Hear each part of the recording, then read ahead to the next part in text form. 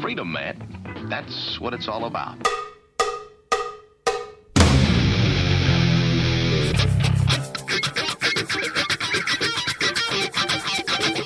You've got to groove on freedom, like the good book says.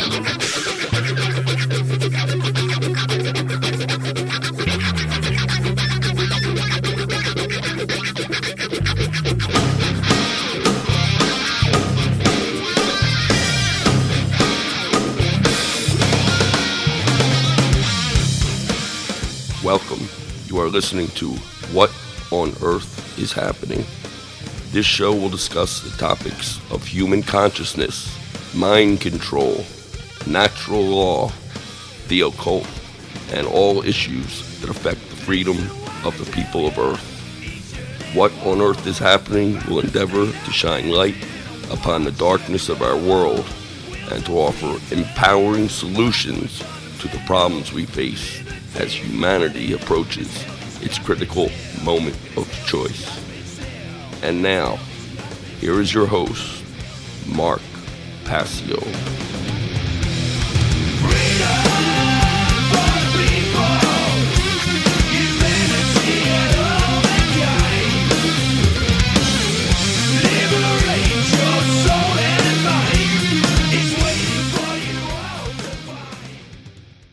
Welcome one and all, you're listening to What on Earth is Happening right here on the Republic Broadcasting Radio Network.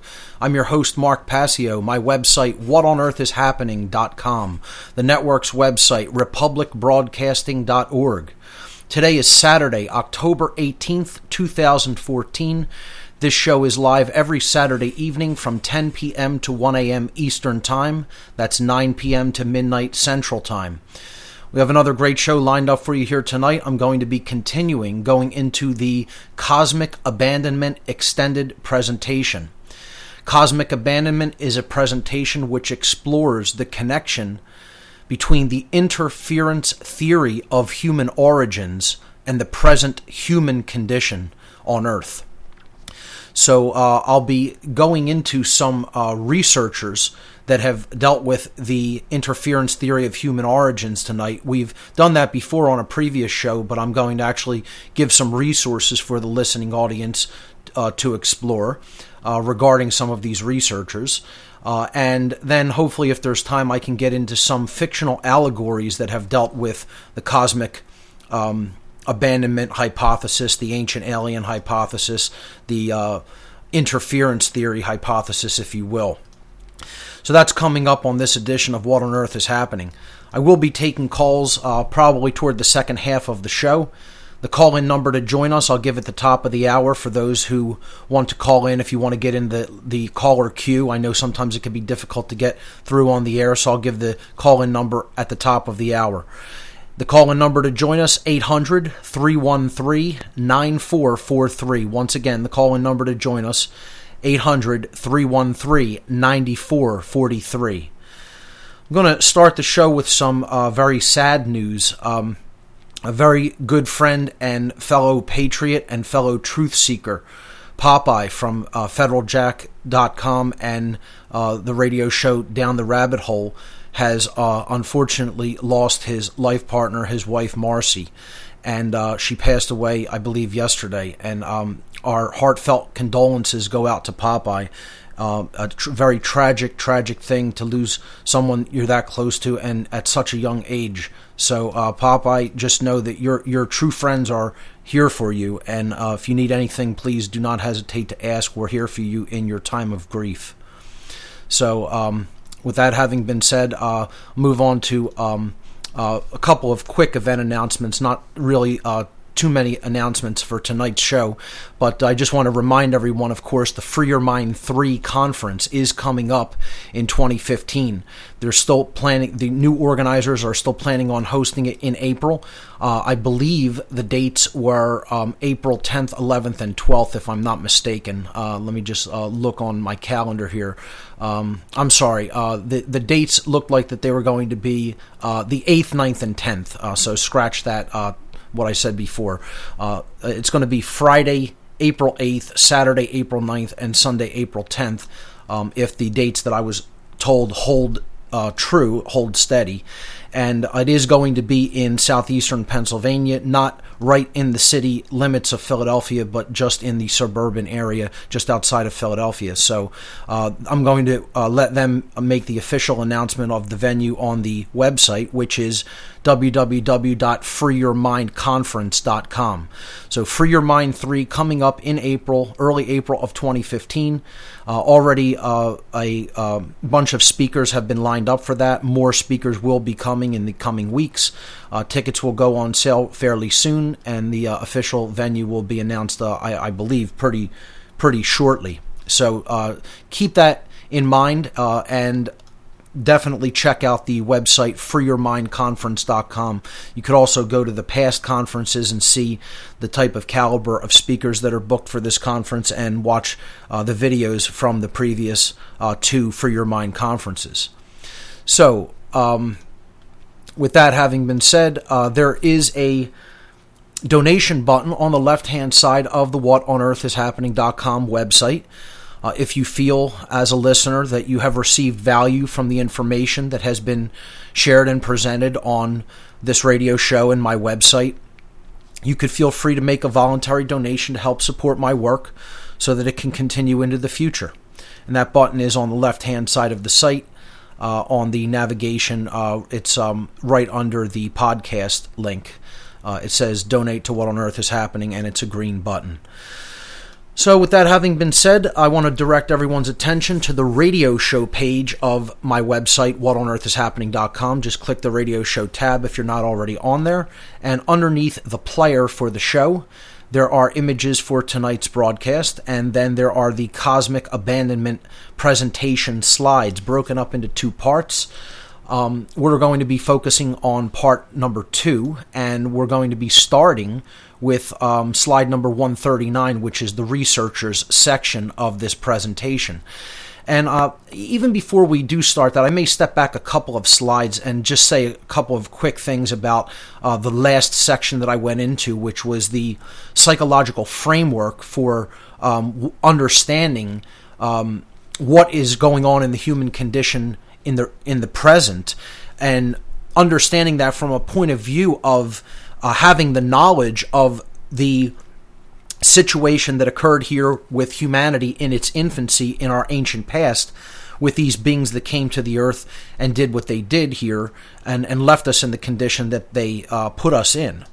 So, but I just want to say one more thing about the images. The numbers will not correspond because they're in two sections. So, you could just go through them in order as I tell you to move to the next slide. I'll try to basically observe the numbers. The best way to do it is to download the zip file of all Cosmic Abandonment slides, and you could unpack them, decompress that zip archive on your own computer, and then you'll have all the slides there in one folder, and you could just open them up with any image viewer as we go. So that's my recommendation, is to just download that zip file where it says all Cosmic Abandonment slides. It's a small zip archive, 48 megabyte archive. So let's start at the section. There was many slides before slide number 139 where I talked about order followers, and I gave some images of order followers as basically being psychologically immature people that don't want personal responsibility for themselves. They don't want the personal responsibility to choose for themselves right action over wrong action, and as such they are what I would consider psychologically immature people. They are psychological and spiritual infants, if you will. They have not grown up. They haven't grown up at a mental level. They haven't grown up at an emotional level. They certainly haven't grown up at a spiritual level, and don't really understand natural law. They don't understand what conscience is. They don't understand the true difference between right and wrong, although many of them are convinced that they are the good guys and do understand the difference between right and wrong. They 100% absolutely do not understand the difference between right and wrong behavior, because if they did, they wouldn't be order followers. The very nature of being an order follower is a wrong behavior, and people will, vehemently disagree with this, and the debate will go on and on between people who don't understand principles or first things and those who do understand principles and philosophy. To understand that the entire mentality of being an order follower is an act of evil in and of itself by its very nature. We'll pick up that concept on the other side.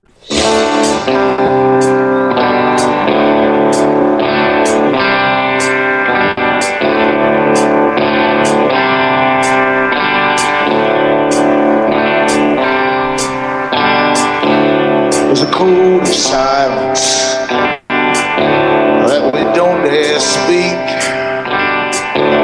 There's a wall between us and a river so deep. We keep pretending that there's nothing wrong. There's a code of silence and it can't go on. Ladies and gentlemen, you're listening to What on Earth is Happening here on Republic Broadcasting. I'm your host, Mark Passio. My website, whatonearthishappening.com. We're continuing the Cosmic Abandonment extended presentation on tonight's show. We've been covering this for many weeks, and we'll continue to cover it for many more. I was basically talking about slides 137 and 138 in this presentation for those who are following along with the slides. I'm going to go on the last slide that gave an image of order followers and basically start there and just retouch on this one topic to clarify a very important point. When someone is following orders, it's an immoral act by its nature, because what you are doing is you are attempting to abdicate a personal responsibility which can never be given away to someone else, no matter how much you claim that you're trying to give it away. This is essentially a birthright given to you by creation, by the very nature of being a being that has the capacity for holistic intelligence and the ability to discern, the ability for discernment. So if you say, I'm not going to judge or discern for myself whether this action is actually morally right or wrong, and I'm just going to act when this order is given to me, that in and of itself is a wrong behavior, is a wrong action. I don't care whether whether the action yields a right and positive result in the way of not harming anybody.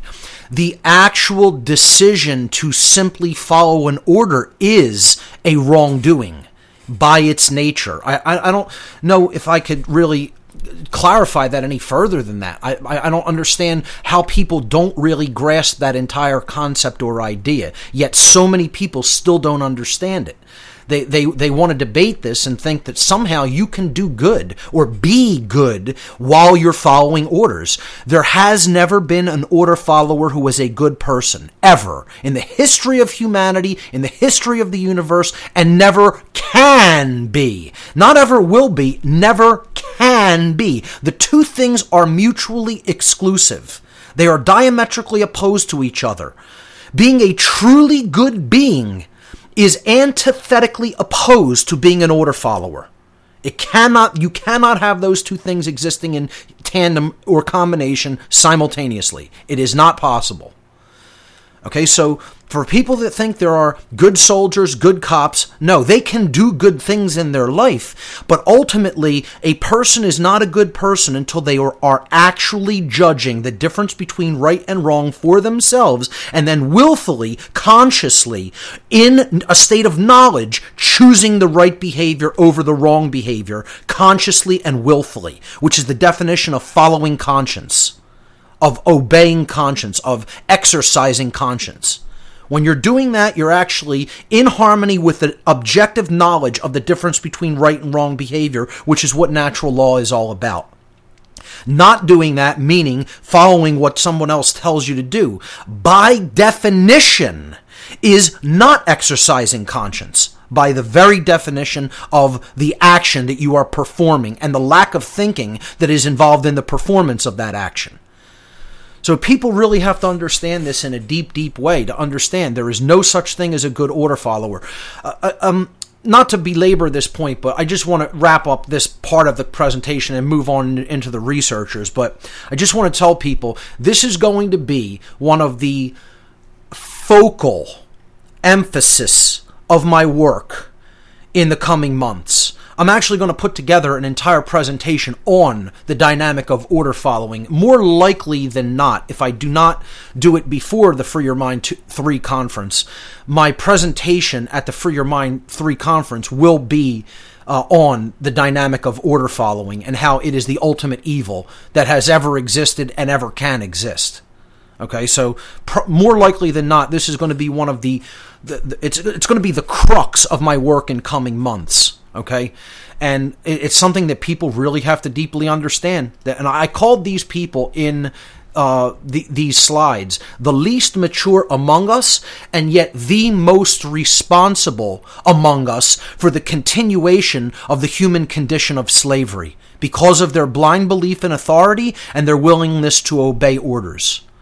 They are the most morally culpable or morally responsible individuals, okay, for keeping humanity in the current condition. Notice I'm not going to say putting us there. These people didn't put us there. We were put in this condition over aeons of time, but these people keep the condition the way that it is. They are the paradigm protectors, you might call them, of the violence ideology that currently rules the world. And because they give their mind and their body over, they're an actual cog in the mechanism of that entire evil system. I don't care who that offends. Again, get as offended as you like. You're taking offense to truth matters completely zero. Truth is what is. It's always going to be that way. It's never going to change. And these principles are eternal. Okay? It is eternal that an order follower cannot be a morally good person because they are not actually using their ability to morally judge whether an action is right or wrong, by definition, inherently. If you can't see that, there's something broken with your logic. Okay? You're not actually really using your mental faculties and processes properly to weed out logical inconsistencies. Anyone who thinks that isn't the case. And again, I'm making an absolute statement here. 100% blanket statement. I don't really care who disagrees. If you disagree with that statement, you're incorrect. Not because I say so or because you disagree with me, because you don't philosophically, inherently understand the difference between following orders and exercising conscience, by definition. So not to, again, stay on this topic too long, because I want to move on. The last slide that I did on this topic was very harsh rhetoric, you might say. I call these people the house slaves of the world. And, I was saying that, unfortunately, a lot of these people are so stupid when it comes to their long view of history, or even their short-term view of history, that they're not even offended by that term. They don't even understand what you're saying when you say a house slave, which was basically a slave living in the Civil War era period when black slavery was practiced, particularly in the southern states, where the plantation owner would basically control the rest of these slaves who didn't want to be slaves and who would often, make efforts to try to free themselves. He would control them by giving a select, small, tiny group of these slaves certain special privileges, like more food, more clothing, more blankets in the cold weather, be allowed to sleep in a shack instead of out in the field under the elements, etc. And for those little tiny pittance of favors, the master of the plantation would demand that these so-called privileged slaves, which were called the house slaves by the rest of the slaves, would give them special privileges and make them basically keep the other slaves in line, brutally, in many cases, brutally beating them if they stepped out of line. And this is how these house slaves actually turned violently on their own people and basically went along with the bidding of the masters because they got theirs in their mind. But they were still slaves nonetheless. They were still kept, as pets, as work mules, just like the rest of the slaves. It's just that, they got a little bit better treatment by their animal master, And, they thought that they were actually making out in this deal, when in fact all they were doing was putting even tighter chains on themselves. And this is what the military and police forces are of every country, not just America, every country, everywhere on earth, at every single time and place in human history. And the same dynamic would apply on all other planets in the entire cosmos. Wherever there is life with the ability for the capability of holistic thinking, of holistic intelligence, every person who has ever been an order follower anywhere in the cosmos, that it's that same exact dynamic. They have been the house slaves of that particular culture anywhere in the cosmos. And people have to get this through their thick skulls and understand that order following is not a virtue. It is the antithesis of virtue. It is the exact opposite of any kind of virtuous thinking or behavior. Period. So, that's all I'm really going to say about this. I'll just repeat my little saying that I put in their mouths, because if the truth be told, this is what these people are really saying to the world, whether they understand it or not, or whether anybody else understands it or not, just putting it out there on the table openly, regardless of who likes it. The order followers of the world are saying to everyone else, we are the house slaves of this world. We would rather enslave our own species, ourselves included, because we're some of the biggest, slaves of all, basically agreeing with our own servitude and everybody else's, including our own children. Okay? We'd rather enslave our entire species, including ourselves, rather than grow up, become psychologically and spiritually mature, develop real courage, because these people don't have 1 ounce of real courage. Real courage would be to speak out, to speak the truth, to take the truth into oneself and then communicate it to others, and ultimately to say no. To say no when somebody is telling you to perform any kind of an immoral behavior. That would take real courage. These people don't have 1 drop of it. And for the people that quit this job and refuse to continue to be a cog in the machine of evil, okay, I have all the respect in the world for them. All right? That's not what I'm talking about. I'm talking about the people who continue to follow these orders on a daily basis, who are still in that machine of evil for whatever reason. I don't care because you're feeding your family. I don't care because you can't imagine yourself doing anything else, because you don't think you have the education to do anything else. It does not matter why you continue to do it. Okay? Unless you grow up, develop real courage, and think for yourself, I'd have zero respect for anybody who's still an order follower. You don't deserve any respect. You're not worthy of any respect. Okay? You are the person who is responsible for the continuation of slavery on the earth. The end. Period. Deal with it. You don't want to look in the mirror and accept that that's the truth. You don't want to look at yourself. You don't want to look at all the dark aspects of your subconscious. What made you behave that way? What made you go into a field like that? What did you think you were going to get on the other side? For whatever justifications or reason you chose to do it, the universe does not care. This is another aspect people have to understand. Natural law is boundary conditions existing in the universe, just like any physical law. The physical laws of creation and dynamics do not care about you. You walk off a cliff, it doesn't make a difference if you didn't understand gravity. It doesn't make a difference if you thought there was a ledge there, but there wasn't one. You're going down anyway, because it's a law that you're bound by. The laws of morality and behavior work the same way. They don't care whether you don't understand them. They don't care why you chose to take the action that you took that was immoral. You're going to reap the consequences for the actions that you perform, because you are ultimately responsible for your behavioral choices, and you can never abdicate that personal responsibility, ever, for any reason. The end. So, I just wanted to wrap up that section with a definitive exclamation point.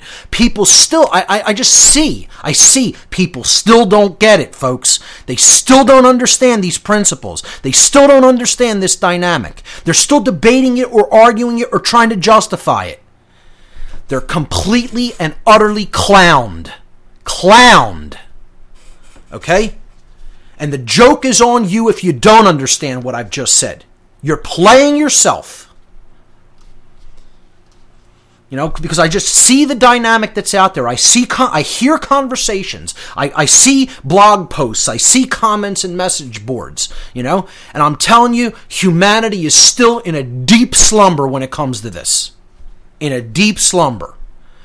And you know why it is? It's because we're still not talking to these people. We're still not getting up in their face. We're still not talking about this dynamic openly and unapologetically. Right in people's face with it. No, we want to tiptoe around everybody, you know? We want to dance around the subject. We don't want to offend anybody's delicate sensibilities. We don't want to lose a friend by speaking the truth. We don't want to alienate a family member. Well, that's the reason we're in this situation, ladies and gentlemen. It's the reason we're in the situation we're in. Because not enough people are willing to speak the truth to those around them. And that makes them just as cowardly as these house slave order followers. Just as cowardly. See, ultimately that's the dynamic that's really going to pull us out of this mess, is true courage. And that's what's going to get us out of it. So, let me move on to the researchers that I highly recommend people check out for looking into the dynamic, or the topic, I should say, of the interference theory of human origins. This is one of the most critical pieces of evidence that people have to look into when it comes to what happened to us in the ancient past. The dynamic of these beings that came here and essentially created a new species that didn't exist before. Made them as a slave race that didn't want to think, that only wanted to, follow orders, reproduce, eat, sleep, breed, and do what they're told. And some have come out of that condition. They've evolved out of it through hard work. Through the hard work of those who came before them and propagated knowledge. But many people are still in this original condition, you might say. The condition of, quote unquote, the original sin of what these beings did to a species that they had no right to do what they did to at all, which is genetically hybridizing them, then genetically further manipulating them and dumbing them down even more. And we've talked about this on past shows. Go back into the archive on the podcast section and look at the cosmic abandonment slides and presentation. Watch my cosmic abandonment video, which I had to do very rushed because I only had 2 hours to do it. And there's a couple of errors in it, but, the video stands, that presentation stands on its own nonetheless because, for that small amount of time I had to do it, I have, no problem with the way it ultimately turned out. So this section is called Researchers, and I'm starting here with slide number 139. So I want to basically give some resources for people to research this for themselves. That's ultimately what this is all about. So with the cosmic abandonment slides for this podcast, and by the way, this will be podcast 172, I have put together a list, finally, of all the people who I recommend that people research into deeply to start to have a handle on this topic. And I've made a little 3 links next to them, basically. Next to each researcher's name or author's name or presenter's name, there is a little G link, a little Y link, and an A link. Okay, so the key is right up above this section, above their names, underneath where it says researchers to explore. And I should take the word into out. It really just should say researchers to explore when studying interference theory of human origins. And there's a key right below that. The G link for each researcher will take you to a Google search of that researcher. So you don't even have to type their name or copy their name into a search engine. You just click that link and you'll be presented with a whole bunch of search results regarding that individual. If you click the Y, it will do a YouTube search on their name. And again, you may get different results. Certain people will have more, videos available. Certain people might not have any videos available. But it's there nonetheless as a resource to, if you want to research a particular person's work, you click on that. It'll do a YouTube search on it if there's any videos related to their work. Then if you click the A, that will take you to an Amazon.com search. There's other bookstores and whatnot and places to obtain hard copies of materials, but Amazon is a pretty well-known one. It's deals with a lot of merchants all over the world, so you can click that. If you wanted to do it, maybe an eBay search, look for different prices or whatever shopping outlet you like. You can go and search on places that accept Bitcoin if you use that. It's up to you, but I just provided one link where you could find materials to buy from these researchers. And so I went with Amazon because it's probably the easiest and the most familiar for people. So if you click the A, that will take you to an Amazon search for that individual researcher, and you could see what materials are available by them in the form of books or DVDs or things like that. So with that having been said, let's jump into this section. I'll move on to slide number 140 and talk a little bit about some of these researchers. The first I want to mention is, and I'll mention probably all of them in this list that I compiled, but I want to really focus on some of who I would consider the heavyweights or the really important people to study. The other thing I want to say, and I always do whenever I talk about other people's work, because if you don't give this caveat, you have a million people knocking down your door saying, how could you get behind this person? He said this. Do you agree with that? I don't agree with everything that any of these people have said or write about.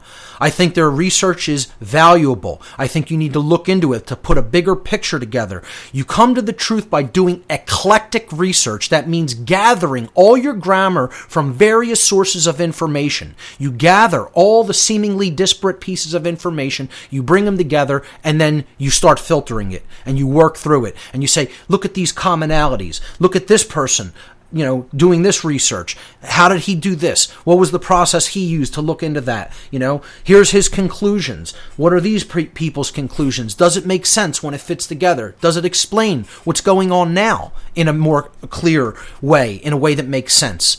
You could ask so many questions regarding these people's work. It doesn't mean I agree with everything any particular one of them says. I think their work is valuable and is worth looking into. Okay, so Eric von Daniken is the first. This is slide 140. He's written a slew of books, made tons of documentaries. Chariots of the Gods, of course, is his most well-known work. He also wrote a book called Gods from Outer Space, which I definitely recommend to people. It's one that I think people would really get a lot out of. Some of these books are still in print. Some you can find, again, on Amazon or eBay or something like that. Some of them may have fallen out of print and may be a little bit more difficult or expensive to find. And many of them you can also find online. You could actually download them in either PDF format, portable document format, or electronic book format, EPUB format, electronic publication. So, you could do torrent searches if you want to try to find these people's work. You could, in many cases, you could... as is the case with many of these researchers' work, you could, request my ARC drive, my amazing repository of knowledge hard drive, which many, many people have requested from me. It's actually really has gone very well, the distribution of the research that I've compiled over the years online. I've probably already given out over 150 of these drives. It's a real simple process. You just email me from the contact page and, say you want the ARC. I mean, it's right there on the contact page of the website, and many people have taken me up on this offer, and it's worked out pretty good. I send a list of very clear, detailed instructions, which people do have to follow if they want to receive that offer, without any problems. But most people follow it to the letter, and they get the research, and it's a lifetime of research. Look, just this little tiny research list that I am providing here with this podcast today will keep you busy for multiple lifetimes. You will not be able to go through all of these people's material if you lived probably 10 lifetimes. Okay, that's how voluminous and proliferous their work is. All right, so this is stuff that you have to take it a little at a time. Let synchronicity carry you. People always say to me also, where do I start? start where you're interested in. Find somebody that you already resonate with some of their work. Their work will take you to other people's work. You will be where you need to. You will go where you need to be. Okay? The universe has a way of working things out like that when you're seeking the light. When you're looking for knowledge, when you're looking for truth, synchronicities pop up left and right constantly, almost on a minute-to-minute basis.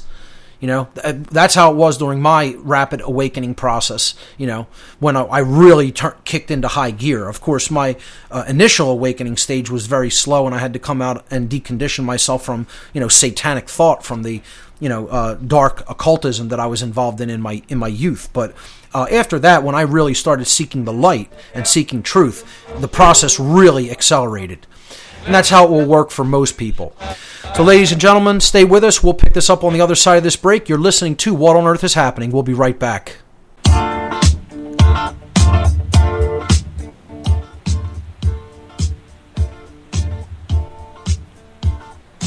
We don't need no education.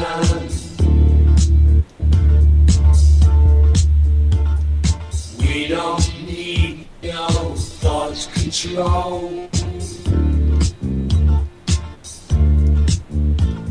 No dark sarcasm in the classroom.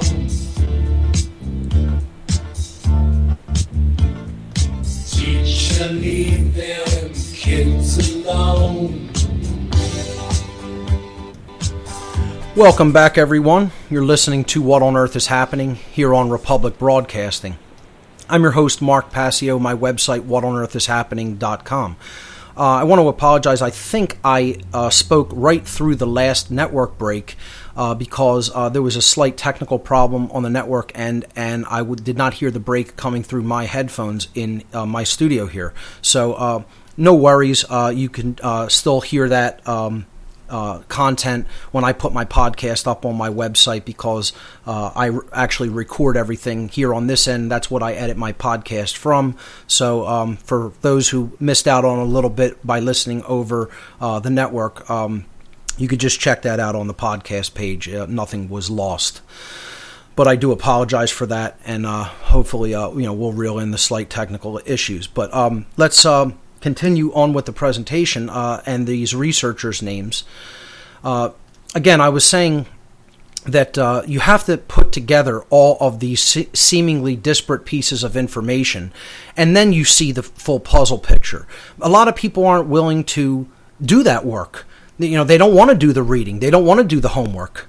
They don't want to take that time and that effort. So, they'll say, he said something that I don't like, and I'm done listening to him. That's unfortunately how most people's broken reasoning works. They won't actually sit and listen to something that they potentially disagree with. See, again, this whole dynamic of the mark of real, true intelligence is being able to consider a notion or consider a piece of information without at first accepting it or rejecting it.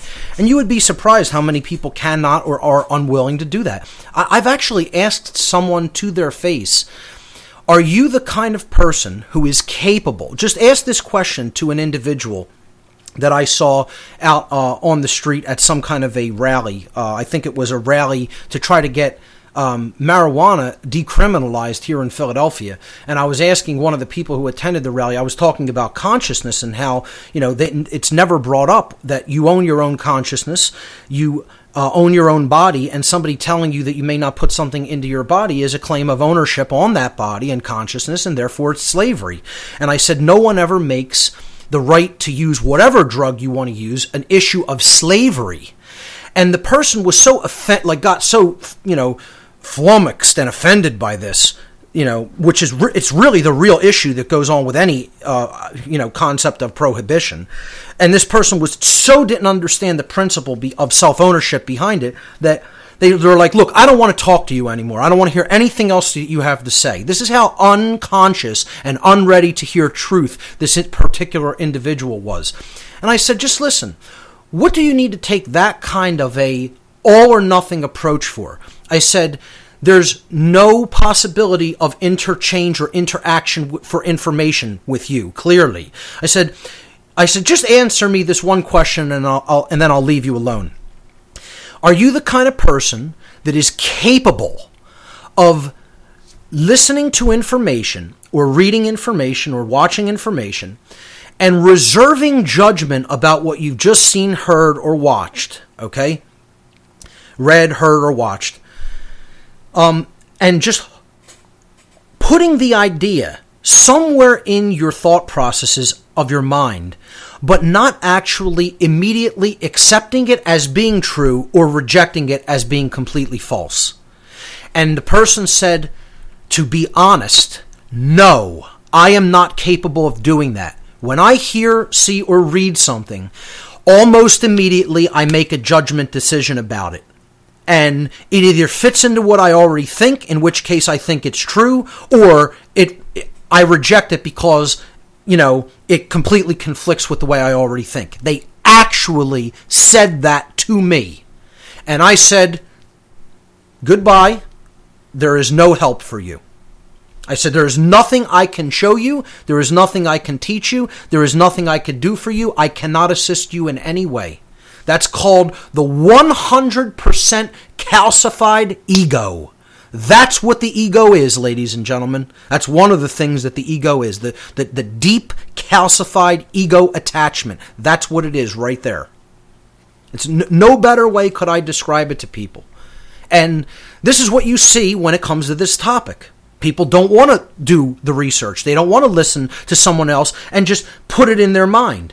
And then you could sort it out after. You don't have to accept everything Eric von Daniken says. You don't have to accept everything Lloyd Pye or William Bramley or Zecharia Sitchin say.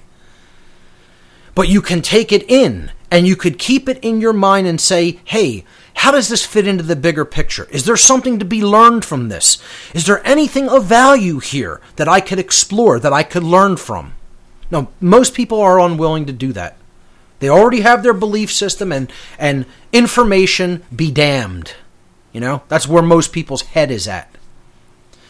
So the next researcher on slide 141 I want to call to people's attention is Zecharia Sitchin. Zecharia Sitchin has put out some of the most proliferous amounts of work when it comes to the ancient aliens / interference theory hypothesis out of any other researcher. And he's often, along with Eric von Daniken, considered kind of like, the grandfather of this field of research. And, there is just so much in the way of books that he's written. And his books are they read like textbooks. He's put out the whole Earth Chronicles series, starting with the famous 12th Planet book, which I highly recommend. Other books in that series were Stairway to Heaven, Wars of Gods and Men, which I actually amazingly just found in a trash pile in outside of a thrift store. The Wars of God and Men was sitting in the trash for stuff to give away for free. This is the kind of stuff I come across when I'm walking the streets of Philadelphia. I magically am there at the right moment. It's a book I have digitally, but I didn't have a hard, printed copy of it. So, of course, I took it. I found another book by Sitchin in like a bargain basement section of a thrift store, The End of Days. That was his most recent one. Other books in the Earth Chronicles were The Lost Realms, When Time Began was book 5, book 6 was The Cosmic Code, and then End of Days was the last one in that series. I believe he wrote that shortly before he passed a few years ago. There's also Divine Encounters, Genesis Revisited, Journeys to the Mythical Past. There were Giants Upon the Earth, and then, of course, The Lost Book of Enki, which is just an amazing, recounting of the ancient story that happened between the quote-unquote gods, these non-human entities that came to the earth in the ancient past, and the early human beings who they basically were ruling over like gods, as the authority figures and the kings on the earth back in the ancient past. So highly recommended is Sitchin's work. He also appears in a lot of documentaries on this topic. Let's move on to the next researcher, Lloyd Pye. Lloyd Pye, of course, famous for the Star Child skull exploration, which he's done a lot of great work with and DNA analysis on. And his books, Everything You Know Is Wrong and Alien Origins, that's really the main crux of Pi's work, is human origins and hominids, and how, human beings are not evolved from our hominid ancestors, but are a result of genetic manipulation. I think Pi's work is some of the best in this regard, and I really highly recommend everybody checking him out. You could go to his website. You could, download some of his videos on YouTube. Just brilliant stuff. And unfortunately, he passed back in 2012, the week that I did this original presentation of Cosmic Abandonment here in Philadelphia. Slide 143, William Bramley, most famous for writing the book The Gods of Eden, which is a book about, again, the early human experience with the gods still living, the quote-unquote gods still living on the earth with us. Bramley takes kind of a little bit of a different approach, and I think he somewhat sees it as they were trying to uplift us and make us. They were our creators, our gods, quote unquote, and some of them were there to try to bring humanity out of its early mental state of barbarism and degeneration, which of course they put us in. He kind of doesn't really get too much of a down attitude toward these beings. Certainly I do. I don't see these beings as moral or ethical in any way. I've said that time and time again. So we'll pick this up on the other side, folks. Ladies and gentlemen, stay with us. You're listening to What on Earth is Happening. We'll be right back.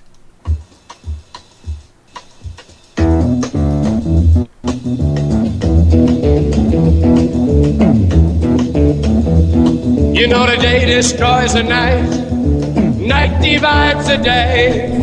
Try to run, try to hide, break on through to the other side, break on through to the other side, break on through to the other side, yeah. Welcome back, everyone. You're listening to What on Earth is Happening here on RBN. I'm your host, Mark Passio. My website, whatonearthishappening.com. We're into the second hour of the show, and we are continuing with the extended Cosmic Abandonment presentation, as we have for many weeks here on the show. I'm going to get right back to the slides. We were on slide number 143. I was talking about William Bramley's take on the quote gods of the ancient past, the Anunnaki, the Nephilim, etc. He kind of lets them off the hook a little bit easy for my taste. I really look at everything they did here as very immoral. And, some of them tried to clean up the mess afterward. But, some of them didn't want to do it, didn't want to do what they went ahead and did. But they did it anyway, So it's kind of like they say, the apple doesn't fall too far from the tree. We don't understand morality just like our parents didn't understand it. So very unfortunate, but true. So let's move on to slide 144. I'm going to pick up the pace a little bit because I really want to get to some callers who are holding and take some more calls throughout the show. So let's move on to slide 144. Michael Tellinger.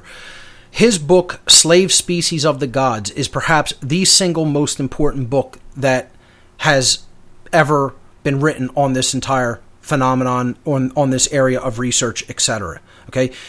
People have to read this book. That's all I'm going to say about this guy. This book is required reading. If you don't already have it, get it. If you haven't already read it. Okay? He's also done a lot of good work with the concept of Ubuntu. He has a book out called Contributionism, a Blueprint for Human Prosperity, which is also an excellent book. Michael's take on ending money, I certainly agree with. Some of his methodologies I don't particularly agree with. I don't think he has a firm enough handle on the concept of ownership, which is what all rights are based upon. And many people who are, I'm not saying this about Michael in particular, I'm just saying many people in general out in the world who are very right-brained don't have a concept of the true concept of ownership. They don't have that understood, and they want to try to say that there's no such thing as ownership.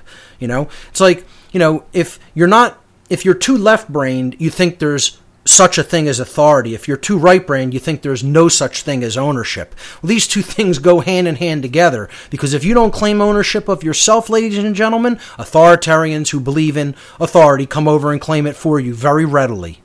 And if people still don't understand the concept of self-ownership, I mean, God help us. What can you say? I mean, what else needs to be said that hasn't already been said?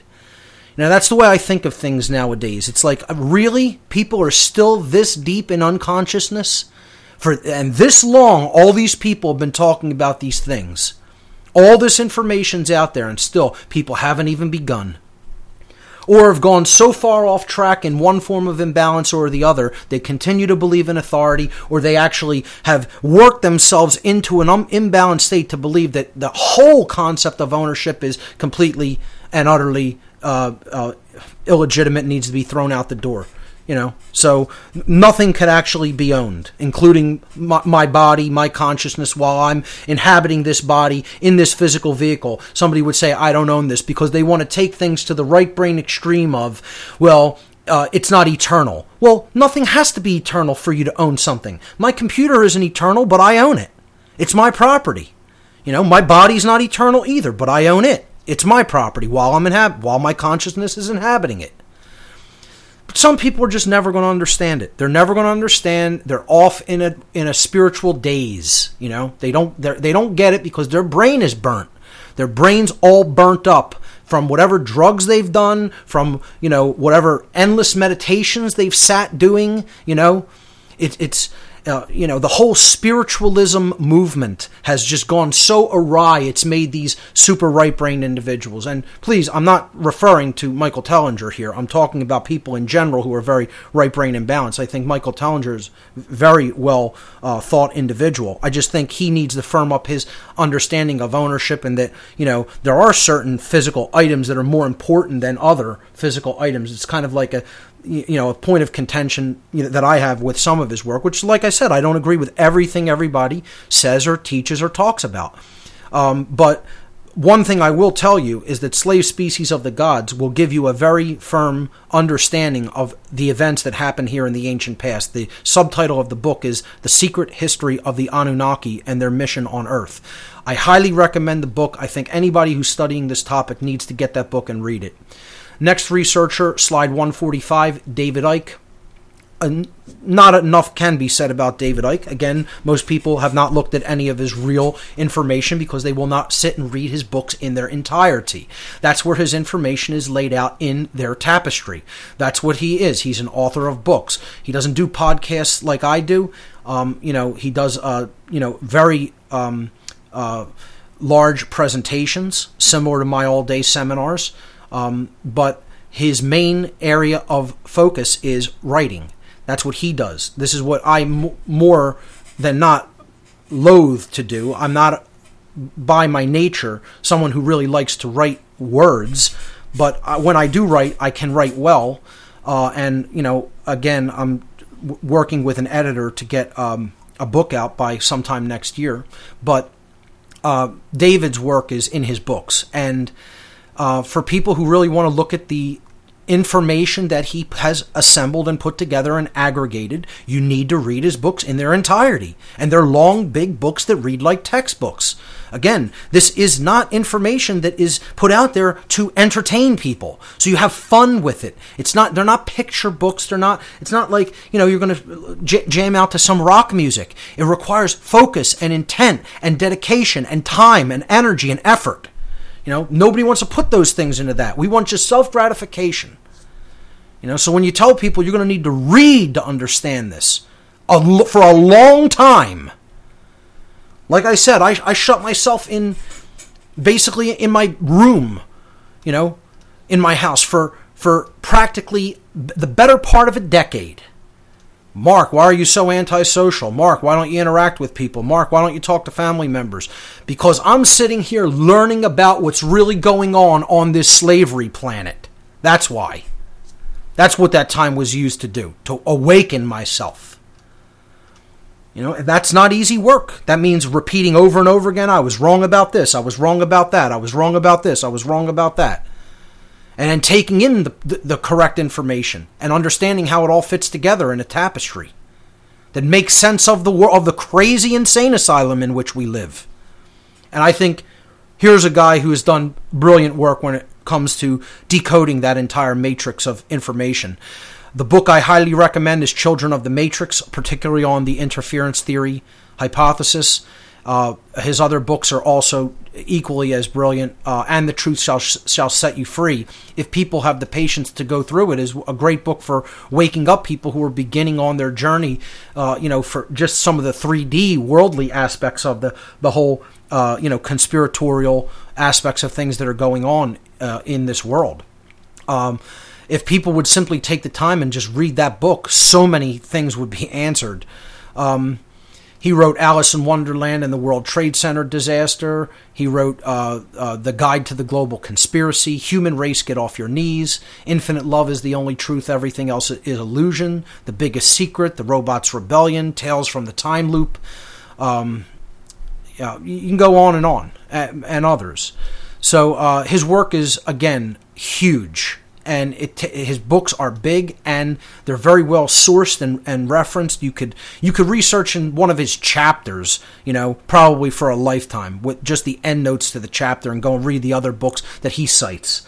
It's just amazing work. And again, I've talked about his courage before. If anybody, if the world had 1/10 of this guy's courage, we'd be free already. This guy is not afraid to speak his mind and come forward and say what he thinks, regardless of what anybody else thinks about what he's saying. So I personally have a tremendous amount of respect for him, and we'll continue with some more researchers and their work on the other side. Stay with us, everyone.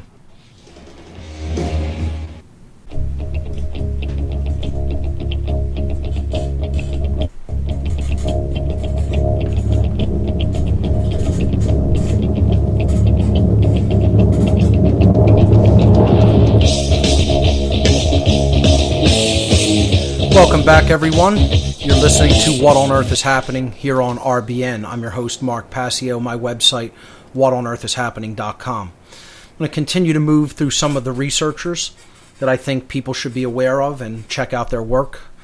The next person is Credo Mutwa. David Icke has done a lot of work with him, particularly in his series, The Reptilian Agenda. He's an African Sanusi shaman from the Zulu tribe in Western Africa, and he's a library of information. One of his people's, keepers of knowledge to tell people about the origins of humanity and the events that took place in our ancient past. Highly recommend his work. He also has a book. I can't remember the name of it off the top of my head, but I'm sure you'll come across it in the links that I have provided.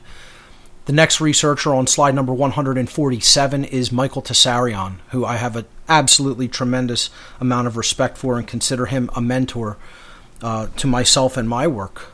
And his Origins and Oracles series must be viewed, period.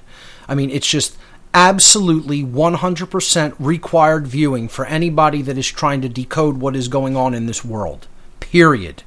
And the work is just, it's an enormous in scope, and he presents it brilliantly and in a scholarly fashion. You could actually watch that all on YouTube if you just type in Origins and Oracles. It's out there, or you could find it on a torrent site. He's also done a lot of work on the Irish origins and influence of early civilization, and he's put out a great documentary called Architects of Control. I can't recommend Michael Tsarion enough. Also, his recent work with the Major Arcana of the Tarot is brilliant as well. So do check out his website as well, and check out his work on YouTube, and pick up some of his books. Graham Hancock is the next researcher on slide 148. Famous for Fingerprints of the Gods, famous for his series called The Lost Civilization, the video series. I highly recommend people watch that one. Doesn't get into ancient astronaut or cosmic abandonment / interference theory that much, but his work on the ancient world is absolutely worth checking out, and his work that there were ancient civilizations here in the distant past, and that progression of technology and civilization has not been linear. His work really demonstrates that beautifully. Slide 149, Michael Cremo, famous for the tome Forbidden Archaeology, which presents many, many, many cases of suppressed archaeological evidence that is basically thrown in basements of anthropological and archaeological museums and universities, never to be seen because it doesn't fit into the existing paradigm that the entrenched researchers, so-called, want to tell people about the linear origins of humanity, the linear progression of civilization and humanity, and the whole Darwinian macrobiological evolutionary theory, quote-unquote evolutionary theory. Cremo demonstrates that, not only is technology and civilization much older than we think, but it goes into advanced technologies of the ancient world, evidence for that. It's just a book that people really just have to look into and see how much suppressed evidence that there is to support alternative theories and hypotheses for human origins and the events that took place here in our ancient past that shaped and forged civilization as we know it today, so-called civilization. The next researcher on slide 150 is L.A. Marzulli. I think this gentleman has done great work when it comes to looking at ancient architecture, evidence for these beings' existence, these quote-unquote gods, Anunnaki/Nephilim, gods of the ancient world. He's done a series called Watchers, a video series. It's like a video magazine series, just incredibly well put together, where he interviews a lot of researchers. He goes to different countries and looks at different evidence. Great work in tandem with Brian Forster, who I'm also going to recommend later. And he's got a few books out as well. So I really recommend his work. He takes a little bit of a traditional Christian perspective that these beings are in fact fallen angels. I tend to disagree with that conclusion, but nonetheless I think his work is very well put together and very much worthy of people's time and consideration. The slide 151 deals with David Hatcher Childress and his work.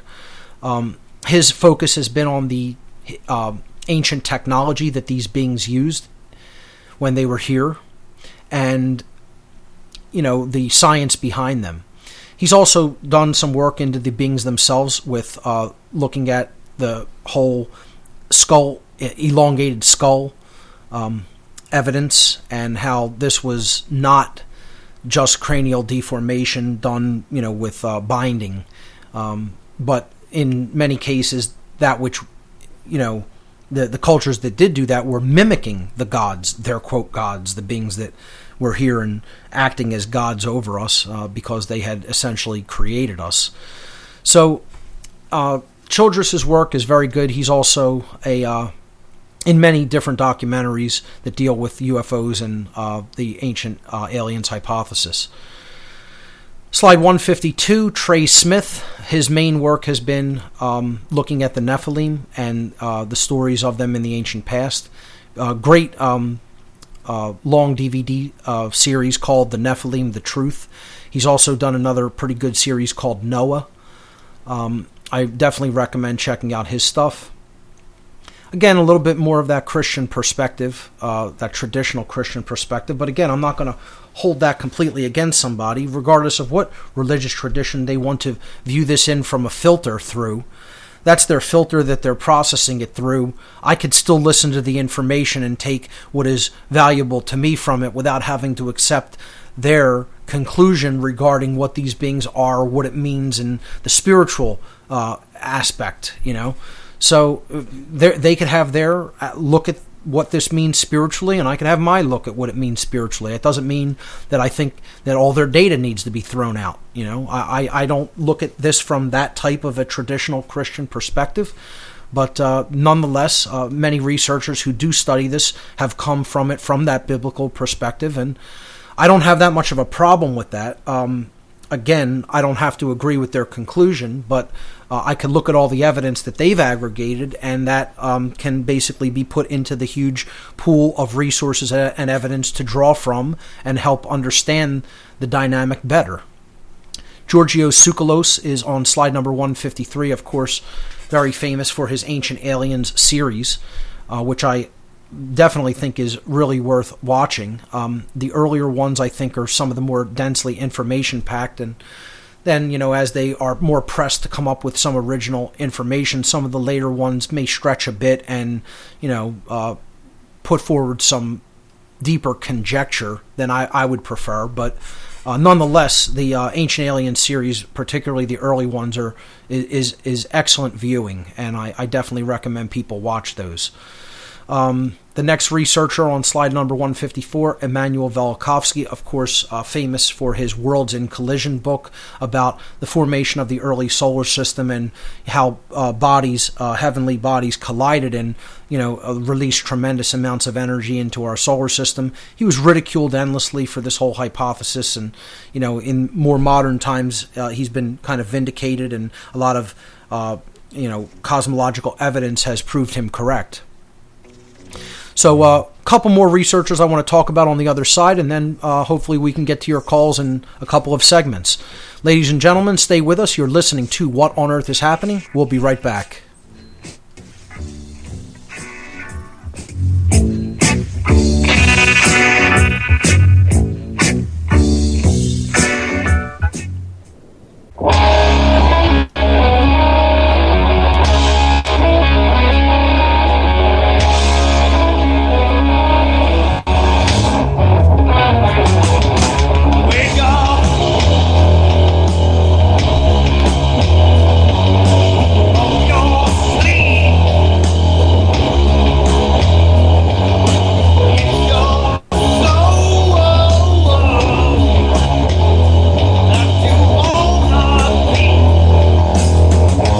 Welcome back, everyone. You're listening to What on Earth is Happening. I'm your host, Mark Passio. We're continuing with the extended Cosmic Abandonment presentation, talking about researchers and their work in this field. We're moving on to slide number 155. If you're following along with the slides, this is Robert Schoch. Schoch basically talks about how the Sphinx has weathering patterns that are not consistent with air or wind, but water. It's one of his main focuses of his work, which basically makes its antiquity much older than what traditional Egyptologists have talked about. So he has a book out called Forgotten Civilization, and basically, again, gets into how our worldview and our paradigm of what human culture and civilization has been like, is not the linear progression that we think that it is, and many events in the past have basically rapidly changed, what is the events that have occurred on this planet. His book is about, the sun and its, sunspots and solar flares that have affected things here on the Earth. Again, another theme in this whole field is cataclysms and research into Earth changes. That fits hand in hand with the story of the beings that came here in the ancient past and affected us. In many cases, they use these cataclysms to take advantage of, their whole view of themselves as our gods. And also, in some cases, there is evidence to speculate or support the possibility that these beings caused cataclysms, that they actually had technology that was so advanced that it could actually cause cataclysmic events on a planetary scale. So moving on, the next slide is slide 156. D.S. Allen and J.B. Dallaire, together these two scientists wrote a book on essentially cataclysms that have happened in the Earth's past. And they focus on the last major cataclysm that happened over 10,000 years ago here on Earth. Again, this is very consistent stream of data that comes in through a lot of other researchers, including people like Schock, Velikovsky, Graham Hancock, Michael Cremo, and others. So this book is another huge tome, but it's got a lot of really important information in it regarding how certain cataclysms may have happened in the ancient past on the Earth. So another highly recommended book, and they really do a very scholarly job with that book. Some researchers that I did not put in the slideshow, because again, I had very limited time. I just wanted to point to people some of the what I would consider the most important information to look at. But nonetheless, there's so many other researchers out there in this field that it's way bigger than most people think. I just want to mention some other people's names and briefly mention some of the things that they have done. You want to look into William Cooper, of course. His book, Beyond a Pale Horse, lays out a lot of information about humanity's involvement with some of these beings. Jordan Maxwell has talked about interference with humanity in his presentations. Again, a brilliant researcher, very courageous individual too. Brian Forrester has done some of the best work with the elongated skulls evidence, and he's also done a lot of great work with Nephilim architecture. His work is highlighted in L.A. Marzulli's Watchers video series. I definitely recommend all 7 of the Watchers videos. I think he's coming out with an 8th one very soon too. So Brian Forrester also has a good YouTube channel. I'm sure if you click the YouTube link, you'll come across that in the links that I've provided. Richard Hoagland, I think, has a lot of great information on ancient civilizations on other planets in our solar system, namely Mars. Somebody I've been following his work for, 20 years. Just absolutely great stuff. Again, I wouldn't say I agree with everything that he thinks, or, I would say he needs to go further in some of his understanding and areas of research, particularly when it comes to government and authority. But in general, I like his work, and I think that he is a person who's trying to get at the truth of what happened here in our very ancient past. Richard Mooney wrote the book called Gods of Air and Darkness, which is another great book, old, not very difficult to find in print anymore, but deals with a lot of ancient technology and hypotheses about beings that may have come here in the ancient past. Also gets into a little bit about the possibility of the moon being a non-natural object that possibly may have been artificially created, similar to some of the things David Icke talks about when he talks about the moon in his newer material. Rob Skiba, or Skiba, I'm still not really sure about the pronunciation. I think it's Skiba. He has some great videos on the Nephilim on YouTube. I definitely recommend people check those out. Again, kind of a traditionalist, Christian perspective, but again, I don't have to agree with his conclusions to look at his data. Jay Weidner, done a lot of work on alchemy and the Great Cross of Henday. He wrote that book with Vincent Bridges. I definitely recommend that. But he also gets into the archons and what they may be. And this kind of overlaps and fits in with the interference theory hypothesis as well.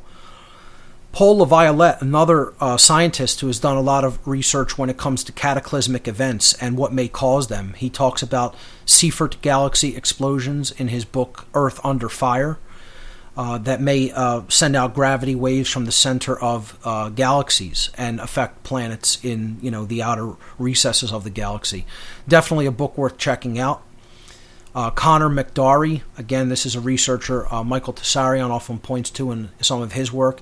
He's done some work with, humanity in the Eden time period, the whole Garden of Eden story. Ignatius Donnelly has done a lot of brilliant work regarding Atlantis and lost ancient civilizations. His work is actually very, very scholarly put together and worth checking out. John Anthony West does a lot of work with the ancient Cometian or Egyptian civilization and their whole belief system and spirituality. Definitely a gentleman I highly respect and recommend people looking into. Mark Pinkham, he wrote the book called The Return of the Serpents of Wisdom, which deals with this topic. Steve Quayle, he's done a lot of research and work with the Nephilim and giants, etc. Thomas Horn, again, a lot of work with Nephilim. Both Quayle and Horn take, again, a Christian perspective when it comes to it. Will Hart, he's a lesser-known researcher. He wrote the book called The Genesis Race, Our Extraterrestrial DNA and the True Origins of the Species. A great book, which I definitely recommend people checking out. Rick Smith, also known as the UFO teacher. He's done a lot of great work on this topic. He's also put together a lot of work about the Moorish legacy and its suppression by the entrenched powers that should not be. I definitely recommend Rick Smith's work. I was recommending him for the Free Your Mind 3 conference. I'm not sure if the new organizers are going to look into his work and take him on board, but I'd like to see him speak there. W. Raymond Drake has also put out, I believe, several books on this topic. Let me see if I could find the one that I was recommending for people. It's called Gods and Spacemen in the Ancient East. Goes into, the Vedic gods and, their ancient technology that they used and how these were basically recountings of beings that came here from another place. So, Drake's work is definitely worth looking into. There's Andrew Thomas. I believe I'm saying that right. He wrote a book called We Are Not the First, about a lot of, proof of ancient technologies and beings that had come here, lost science and technology. Pretty good work. Let's see. Robert Charot, if I'm saying that properly. He's it's obviously a French name or a French-Canadian name. He wrote the book called Forgotten Worlds. I believe he also wrote the book called The Book of the Masters of the Earth. But Forgotten Worlds postulates, scientific and technological advancements of beings from the ancient past. And, there's some other researchers that, people could look into their work as well.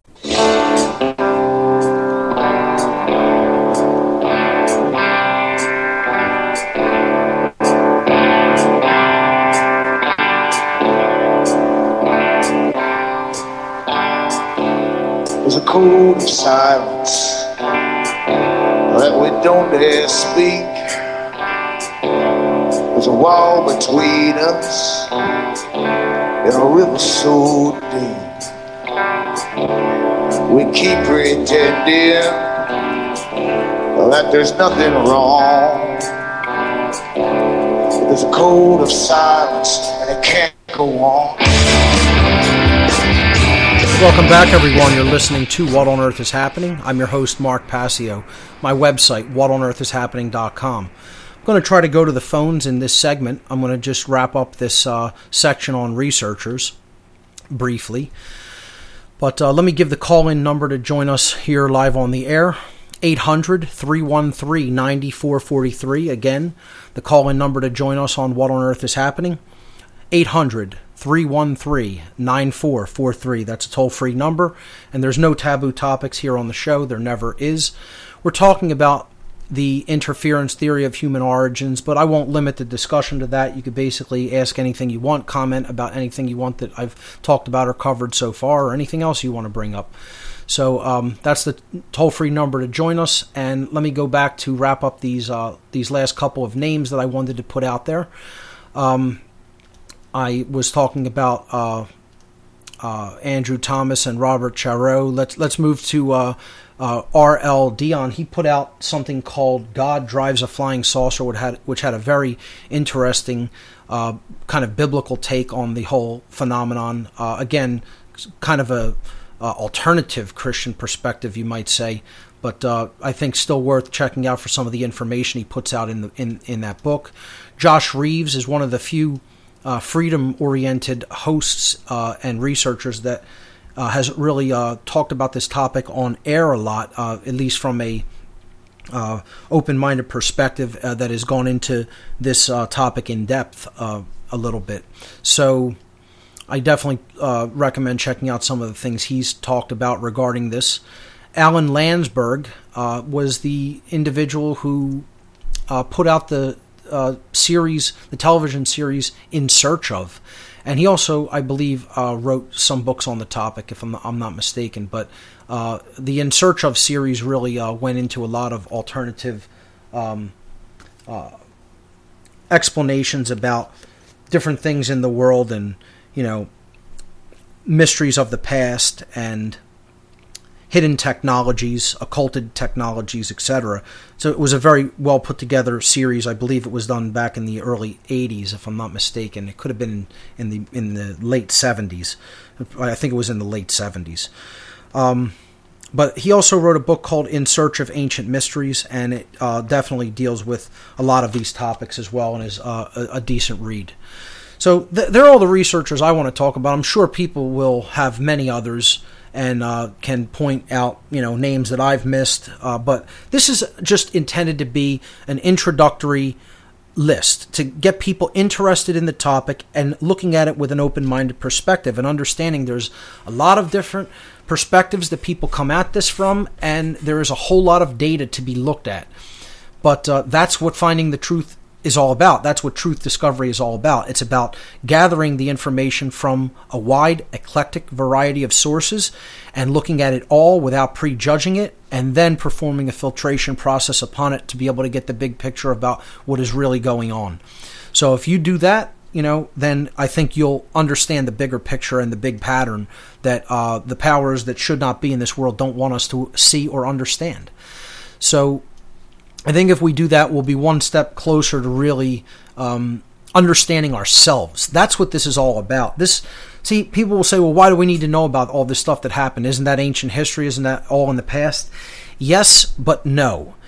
I'm not saying dwell on this. I'm not saying let this be, the be-all and end-all of your life. I'm saying, but if you don't understand the past, you don't have a accurate framework for understanding how we got to where we're at today. That's why this is so important to understand. You have to understand what happened here that put the human mindset in the psychological framework that it is in.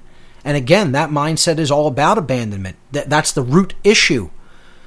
Because from abandonment issues with mother and father, you get, I'm not worthy. I have to find a surrogate mother or father figure. I don't have true deep self-respect or self-esteem. Therefore, I am not confident in my own decision-making because I didn't have that guidance there.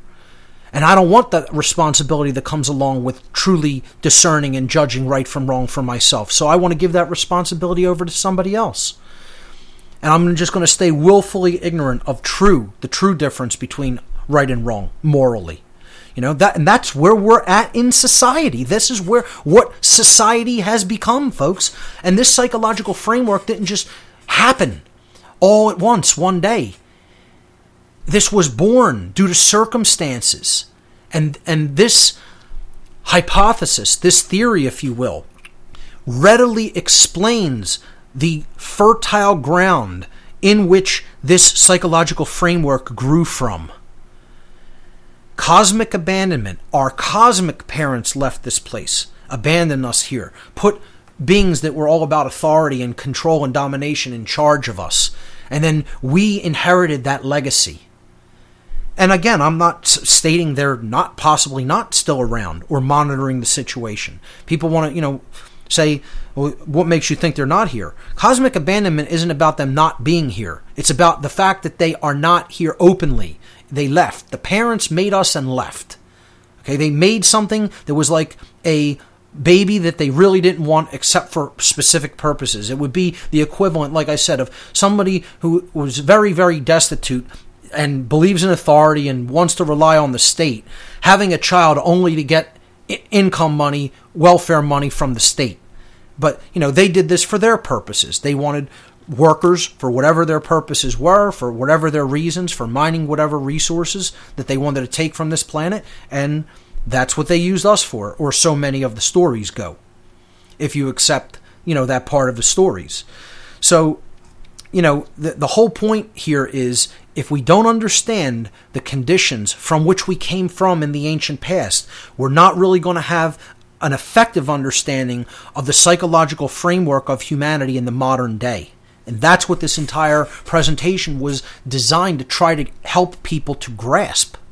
So next week, what I will start to get into, since I've, for kind of the second time, gone into some of these researchers' work and finally, aggregated a little list of them and, put some links out there so people, again, can just click on the link. They don't even have to type the name or get the spelling right. It's all right there, and you can research in 3 different major areas of the web. Google, the major search engine; Yahoo, the major video, YouTube, the major video website; and Amazon, a big outlet for books and DVDs. So I'll leave this section there, and next week I'm going to be talking about some fictional allegories that have really presented in kind of a brilliant way this ancient story. Whether it's conscious or deliberate or not, it really highlights a lot of the aspects of the ancient story of our past through allegorical fiction. So that'll be coming up next week on What on Earth is Happening. Let's see if I can get a phone call in before the break, and then we'll continue with your calls throughout the third hour of the show. Let's hear from Tyler in Utah. Tyler, you are live on What on Earth is Happening. Welcome to the show. Hello, Mark. How are you? I'm doing well. How are you? I'm doing great. What do you have for us tonight? My name is Tyler. I'm a lawyer. My question definitely partially relates to what you're saying. Okay. Like on a personal level. Okay. But I do have a couple things really quick, if Sure. you don't mind. Sure. I'm at the point in your podcast where I'm up to where we're moving forward together now. I'm all the way caught up, so I'm going to be listening live now. That's great. And this is the first time I've been listening live. I did meet you in Manchester. I came out for the conference, and we spoke briefly. Awesome. But the presentation was excellent. Oh, I appreciate that. I really appreciate your time and all your efforts, and everyone that was involved, including Richard Grove. Yes. Tragedy and Hope. And Richard is going to be editing the presentation and putting a video out of it in HD. He said the video came out very well. The audio came out very clear. I got my slides over to him, and he's going to be editing that. Yeah, and I'm waiting. It'll probably look similar to the Natural Law video. Right. He did a phenomenal job with that, and that should be up probably. I don't want to give a time frame. There is no rush for it, but it'll be up shortly, and people will be able to check out that seminar on demystifying the occult. Got an update from him yesterday. Says he's working on it. So. Awesome. That's great. So, I want to thank again the woman that mentioned to you, that you've mentioned several times throughout your podcast, that kind of sparked you on this thing with, releasing your information. Yes. And I think that, she's a very important person in your life, and it just goes to show how important it is, when somebody says something that they feel like they need to say to somebody. Sometimes it does really plant a seed that matters. That's And right. I would like to come back and ask my question. Absolutely. I'll hold you through the break. Stay with us, everyone. We'll be right back.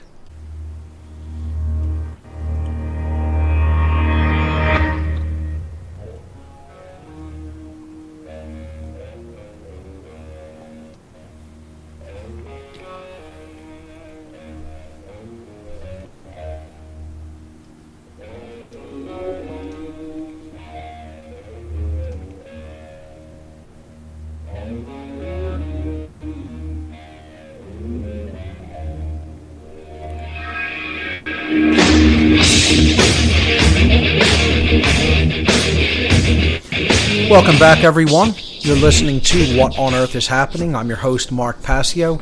My website, whatonearthishappening.com. We're into the third hour of the show for this evening, and we're taking your calls for the duration of the show. The toll-free number to join us, 800-313-9443. We were talking to Tyler in Utah. Tyler, are you still with us? You were basically saying that it's so important to reach out to people because you never know how you're going to affect another person and what they may go on to do, or who they may go on to affect, or who they may go on to wake up. I mean, I think it's a great point. mean, realizing that and then taking it in and, you know, acting on it like you're saying, that really will show you that that's true. But, you know, your work on natural law has become what I would call a part of required information to look into, and I pass it on and I talk about it all the time. And I understand the weight of how important that topic is, and in order to take back our freedom and to end the powers that should not be. And I think, you know, that's a cornerstone of what you're doing. I really appreciate it. I absolutely concur. Whenever people ask me what I think is the most critical aspect of my work and the thing, if they pay attention or look into nothing else, it is the natural law material. That is the thing that people have to understand and integrate most deeply into their consciousness. Right. Yeah. And we just need to keep pushing it out there and just stand in that, because, I mean, that's really all that needs to be done, in my opinion, when you boil it down. But anyways, I'll move on to my question. Yes. So it does tie in a little bit, not necessarily on the macrocosmic level of you know, whatever came and manipulated whatever. That's still something I'm really kind of dealing with and processing. So sure, I'm there with you, but, you know, so how does one approach, you know, figures in their life who may have contributed to abandonment issues, you know, like on an individual personal level, like family members, that actually cause like harm within you, and does one approach individuals once they realize, you know, the weight of all this, and then, you know, especially if you're trying to maintain and repair and move forward, but yet, you know, there's this big huge pink elephant in the room, you know, with these people, right. And then, you know, are you and how are you dealing with this personally? Yeah, well, I could even just use myself as an example for this question. There isn't really a need to have to, like, confront somebody up in their face like a parent about the issue of abandonment from whatever perspective. In other words, I was talking in the shows on that about my own and my siblings' own abandonment issues. I could get over those abandonment issues without having to work with the parent. Okay, it's something that is going on in the individual. So the parent does not have to be remorseful or even understand that they performed such abandonment to their child, or what you might call neglect in a certain aspect of their life. Sure. So just me consciously recognizing that happened is progress. And then what you're doing is you're working with the emotions and the shadow material that comes up from the understanding of having been on the receiving end of that condition. So it's internal work. It's not something that really you have to make confrontative with somebody else. You know, it's a form of being harmed, but it isn't direct, overt harm like somebody following orders. It's, you know, them not just really deeply understanding the things that are really, truly required for the upbringing, raising, nurturing of a child. Most people on this planet simply just are not good parents. I mean, it's just almost like take the higher road and move forward without necessarily, you know, making the situation any worse. Right. And then it's also about understanding the things that are required for true nurturing of a child and raising, real, true raising morally of a child. Move forward. That's right. Then you can do that if you're going to bring a new life into the world. You know, at some points I think, you know, anybody even thinking about doing that, you know, how could they even think of it with how the world is now and the uncertainty? But I understand people are still going to procreate. At least they could do this at a conscious level and understand that they want their child to be in a better position than they themselves were attempted to be brought up in. So that's my kind of take on it. It's really about internal psychological work that the person who was on the receiving end of that traumatic situation of abandonment does upon themselves to transform that and then rebuild the personality in a stronger form in a way that they're not dealing with these issues of self-esteem, and that they have, you know, they're empowered and they're confident and they can let go of that. Even if the person won't, you know, say that they are sorry about it or even acknowledge it, you can let it go. Whether true forgiveness is involved in it as a two-way process, and the person wants to work with a healing process with those parental figures or not, at least you're letting go of that, and you're not staying attached to it, and it's not holding you back in your future endeavors. That's really my take on what the real healing process is about. Yeah, that's great. That's just like reflecting back, exactly kind of where my thought process is going. So you're just like repeating and instilling that that's the case, and really you can only affect yourself. And then if those people want a relationship with you, and they see you making those changes, they might decide to look at certain things, and if they don't, and that's kind of the door that I leave open with family members. Again, people who have heard me talk on this topic know that I don't have a very positive opinion of my family in general. But nonetheless, if they wanted to come and wanted any of this information, I would never turn them down, and I would try to help them to understand. It's just they're still in the state of being unbegun. They have not started. It doesn't look like many of them have any intention of ever starting. They're in full denial mode. They're in what can I do about this mode, even if it is true. And it's just that fear will completely block you and hold you back. And that's kind of like where everybody I grew up around is at. So I just don't really deal with much of that. And I'll still speak the truth unapologetically whenever I have the opportunity or I'm in their presence, but I don't really seek out those relationships. I don't try to surround myself with anybody like that. I surround myself with other conscious individuals and try to build, vertically on our knowledge. But that isn't to say that, I'm not open to forgiving them or working with them if they wanted to know and move forward in knowledge. I would embrace that with open arms, and I would never hold their past, unconsciousness against them. So that's where I think people need to leave that when it comes to unconscious family members. That's kind of my take or approach to it. Mark, that's great. And then really quick, just like totally off topic, have you ever heard of the New Living Kabbalah, a practical and experiential guide to understanding the Tree of Life by Will Parfit, I think is how you say it, or Parfit? I believe I have heard of this book. I'm not sure if I went through the entire thing, but I know I did see it. So tell me your impressions of it. Q. Well, I'm still working through it. I've been working through it since an individual handed it to me like 8 years ago. And I pick it up every now and then. I really, try to work through it, but it's just really, it's a steep curve. So, but I'm picking it back up, and so I was just wondering if you had an opinion on it. But anyway, I mean, it's interesting if you have a chance to look into it. Maybe if it's, Give me the author's name one more time. Will Parfit. Can you spell it? Parfitt. Okay, great. Tyler, thanks so much for your call. Really great observations and things that you brought up. Ladies and gentlemen, stay with us. We'll be right back. Something's coming to crown. Death and darkness are rushing forward to take a bite from the world.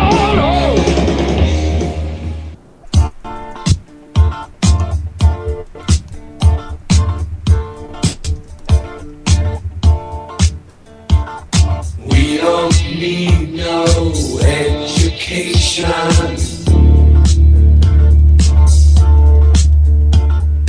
We don't need no thought control. No dark sarcasm in the classroom.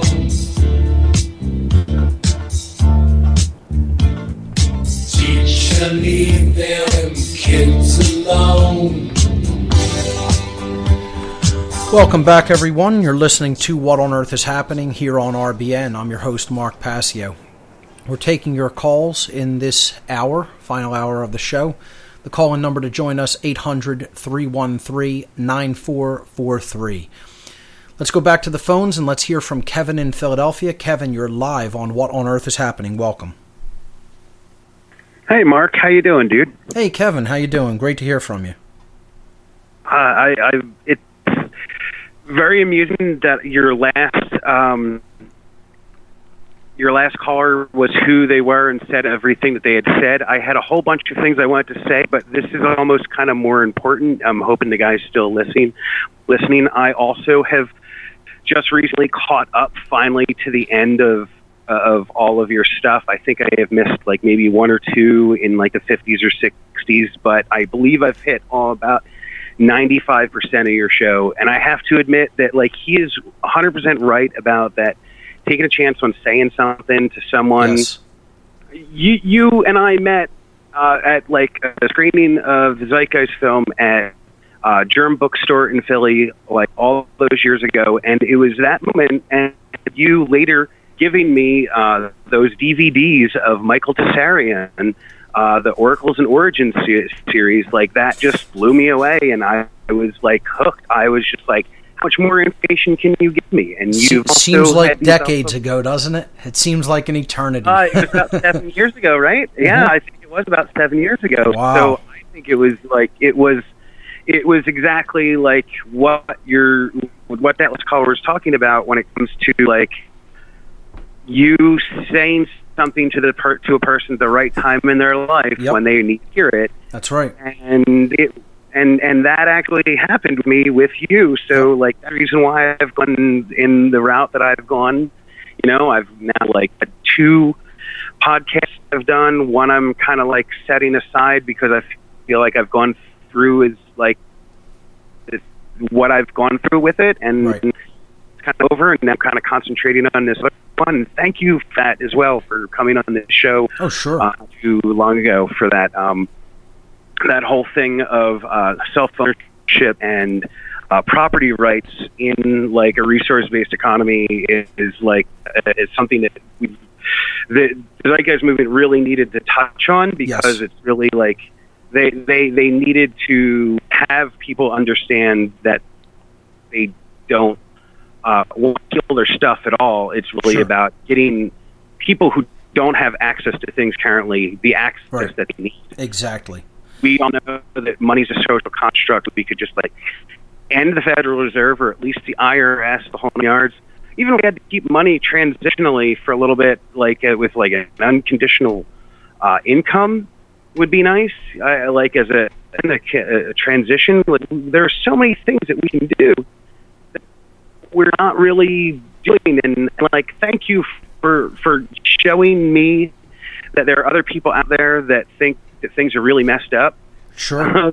That was just you being there to just simply point that out and say, like, I'm with you, man. Like, I see that too. See, we're the discontents, Kevin. We're the discontents. We're the people who are not content with the status quo, with the way things are, and we need more people like that. The problem is comfort. The problem is when so many people are just get into this comfort level that they can't see the injustice and they can't see the violence and they can't see the evil that's really going on in this world because from their perspective, well, they're comfortable. They're being left alone. They have a roof over their head. They have money in their bank account. They have the car. They have the widescreen TV, the flat panel TV. You know, they can afford a meal and have friends over for a football party or whatever. You know, so that comfort level is what's holding them back in consciousness from their understanding of what this world really is. That comfort level is holding them back from their understanding of the difference between right and wrong and natural law. And like you said, and like the previous caller said, you never know who you're going to affect with your voice or what they'll be inspired to do. Like, you know, you've already done 2 podcasts. You've probably woken up a lot of other people. You know, you never know who you're going to activate. You know, that's why, you know, me and Jay Parker were talking about this earlier, actually, and he was saying, you know, we continue to do what we're doing. Believe me, folks, I am a normal, mortal human being. I don't even feel like doing a show tonight. It's like I had to really, you know, use my willpower. Like I worked on computers today. I was tired. I wanted to sit and lay down. And now, you know, after relaxing a little bit, I have to force myself to get up and go on the air for 3 hours. You know, it's like that takes, you know, dedication and willpower. And it's not like I'm looking at it like, oh, this is the greatest thing, let me get to it. It's like, here's more work coming. I have to focus now. I have to reel my mind in and focus and pay attention, and then, be ready to talk to people and receive calls. While I'm doing it, yeah, the energy is there. I get into it, but it's like, I don't really want to do this. I don't want the world to be this, folks. I don't want the world to be this way. I want to live my life in peace and freedom and not have the world be ruled by violence. Unfortunately, it is that way, so the only way to undo it is to speak to people and get them to understand basic principles about the difference between right and wrong.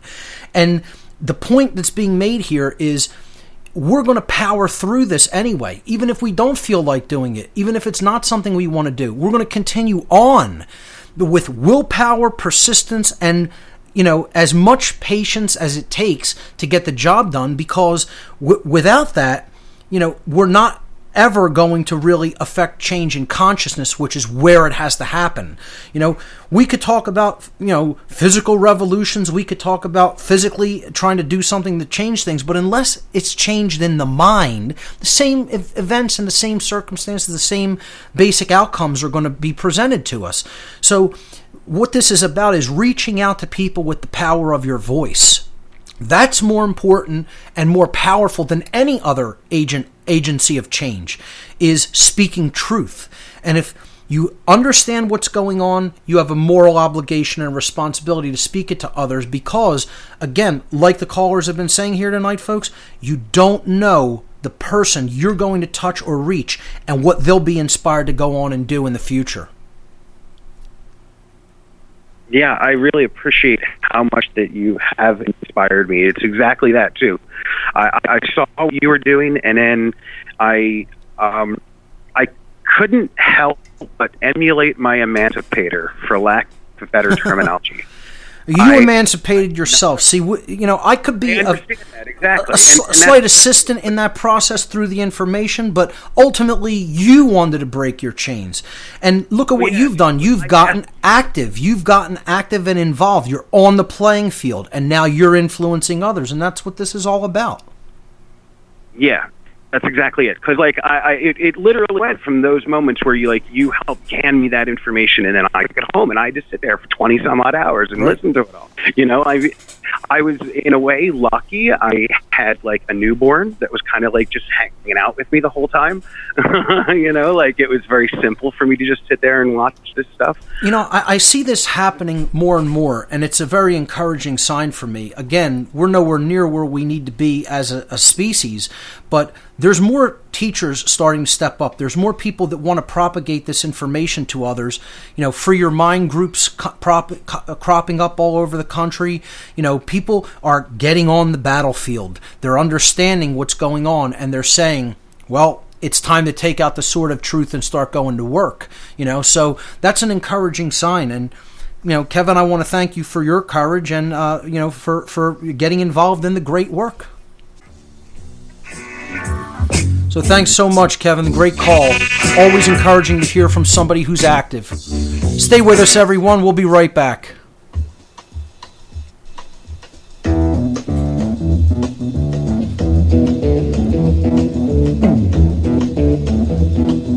The day destroys the night, night divides the day.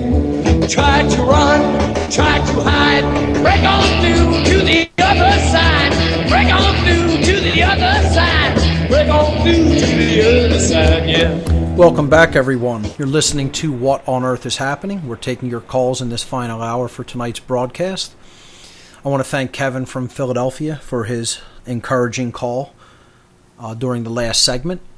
Let's move on and let's hear from Bubba in Colorado. Bubba, you are live on What on Earth is Happening. Welcome. Okay, good to hear from you. We're here. Me and my team members, we saw this video on the internet, and it showed the astronauts of this Apollo 8 mission, and they were saying, we're a couple 100,000 miles from Earth, and yet they were showing the window, there's the Earth, and then all of a sudden the screen fell off, and they were in low Earth orbit. They were lying. The paper moon, yeah. I've seen that as well.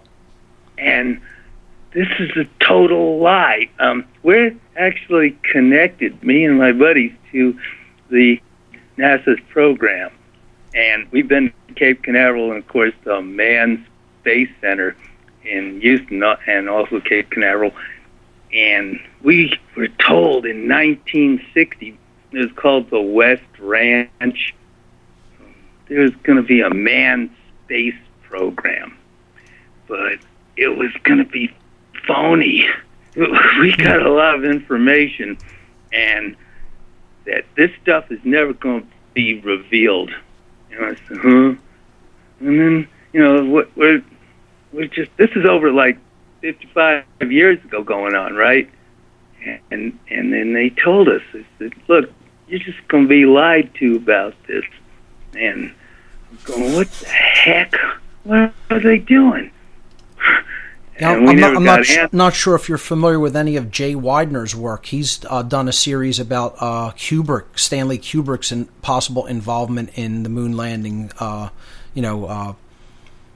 creation. You know, the whole story that they told to people. That's an understatement. And he kind of comes to the conclusion that there may have well been a real mission to the moon, but we're not privy to the real data that they brought back, or the real encounters that they may have undergone there, but instead, broadcast kind of like a sanitized version of this through a studio to the American public. And the movie Wag the Dog is about creating a war through the media, through the ability to affect consciousness through mass media, and it's done by a guy named Stanley, who's played by Dustin Hoffman, and a lot of people suggest that was really about kind of like a veiled allegory about the life of Stanley Kubrick.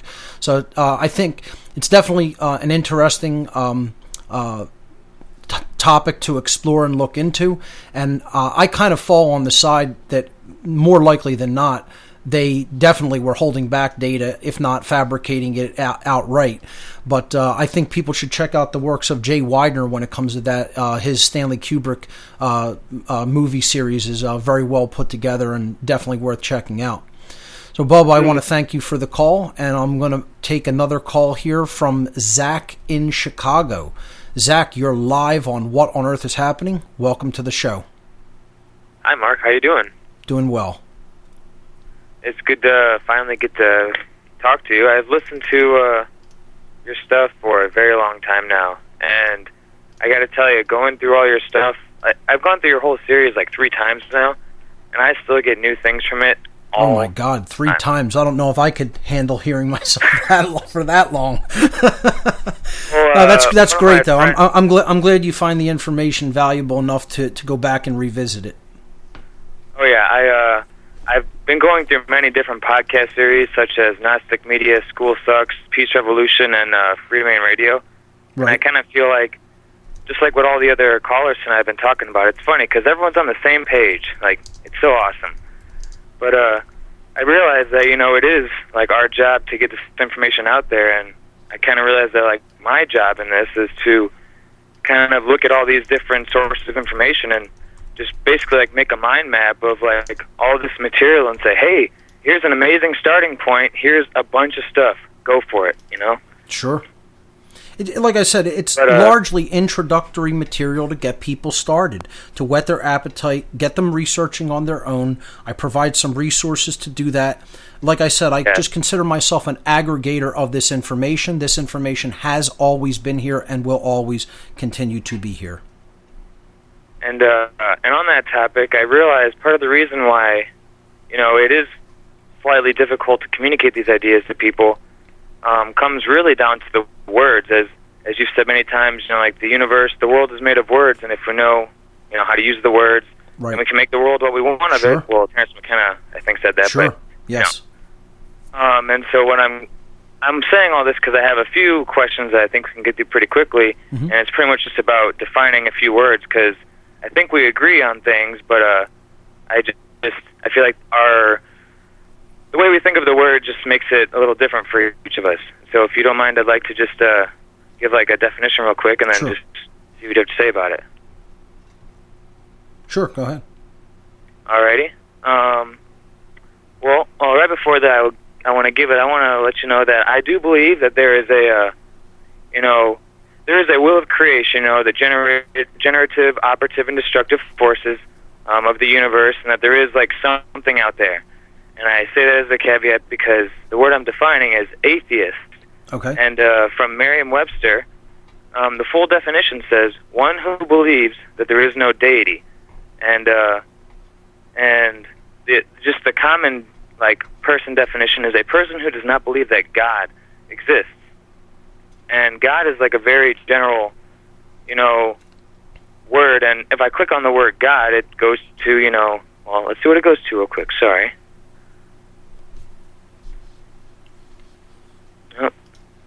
God, the perfect and all-powerful spirit or being that is worshipped, especially by Christians.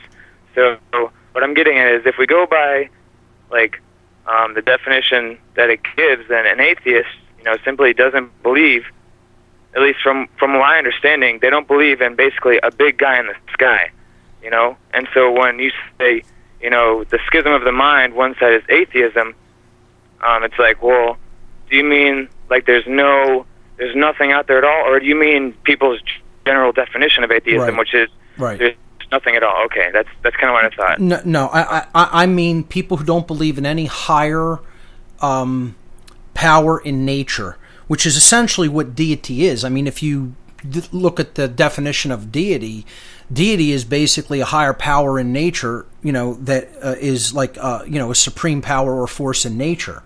This is what I'm saying atheists don't accept. They think that, our will is the highest will in creation, and, there's nothing out there beyond us that governs what we are doing, that we are the ones who have the right to basically control and govern things, and they don't believe that the universe has boundary conditions in place for the way humans behave. That's what I'm looking at as the definition of an atheist. That's my way of seeing what atheism really is about. The traditional, I don't accept your God or any of the religion's gods, it's a limited way of looking at atheism. I look at it as there's no higher power at all. I don't accept that there is any higher power, that man is it. Okay, well, that's exactly what I thought. And if you'll bear with me, I just have two more words, and sure. I think one of them is going to be even easier. Libertarian, the definition, an adherent of the doctrine of free will. So when you put libertarians in the same, cabinet as minarchists and things like that, that's the first time I stepped back and went, whoa, I define our terms. I was I finally don't agree, but I think it's the political party is what you're referring to. Libertarian political party philosophy is minarchism. The true, unadulterated or uninfluenced definition of libertarian literally just means somebody who believes in and follows liberty or the non-aggression principle or the principle of voluntarism, which, I certainly accept. But I'm talking about the political party libertarians when I talk about that. Okay. Yeah. And I have one more thing that I don't even have a definition for. I just want to hear what you have to say, and I'll let you go to the next caller. But before I say that, I would like to once again thank you for all the work you do, and I can't wait to have my own work out there that you can look at and say, hey, this guy's doing it too. And that's what it's all about. I mean, that to me, when somebody sends me a link and says, here's what I'm doing or here's what I've put out there, that's what I'm encouraged by, people can thank me or whatever, that's neither here nor there. I'm going to do this regardless of, whatever gratitude or, comes my way. But I appreciate that. But what I like to see more than anything else is people actively getting involved. Yep. And I'd also like to say I am also sorry, because I'm sure a lot of people are, that you have to teach people right and wrong. That is it's almost insulting that we have to teach people the most basic things about self-ownership. It's amazing. I like I said, I sometimes lay awake at night and almost laugh, because it's really this task has fallen to me. And other people who understand, not just me, obviously, but, it's just a ridiculous notion. I can't even fathom that this is where we're at in the world. Yep, and so here's my last little thing. Sure. Actually, I'm going to just say a green language word, and then my last thing, sorry. Sure. My friend said the word measure to me, And if you take that apart in green language, you could look at it as me as you are. As in, if I'm measuring you, I'm looking at, me in relation to you, like the ratio of me to you. Interesting. Oh, it's a very interesting way of looking at it.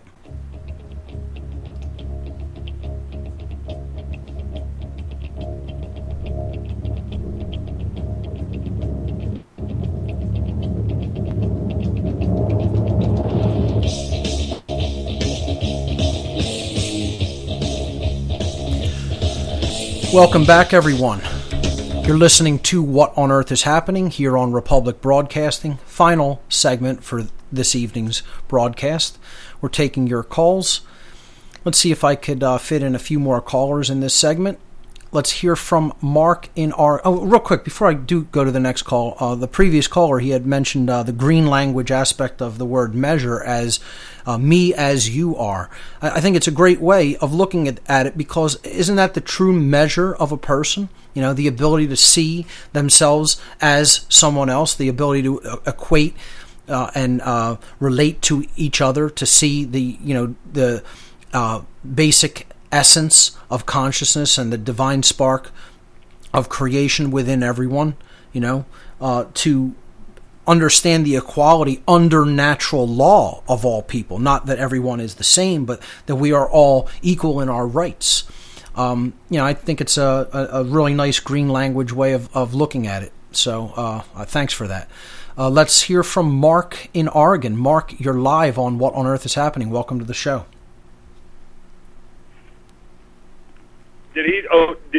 I'm Ray. Oh, Ray. I'm sorry. Ray in Oregon. You're live on What on Earth is Happening. Welcome. All right. I'm sorry about the confusion there. No worries. Hey, Mark, your previous callers, I don't even know where to start. It is a stream of consciousness. You call up with one thing you want to talk about, and they bring all these other good points to it. I mean, you can't help but be a little bit just happy with the work you've done. I can tell, because I've done I've listened to most of your podcasts. I've read a whole lot of those books. I haven't finished. I'm not caught up because I stopped to read the books, but sure.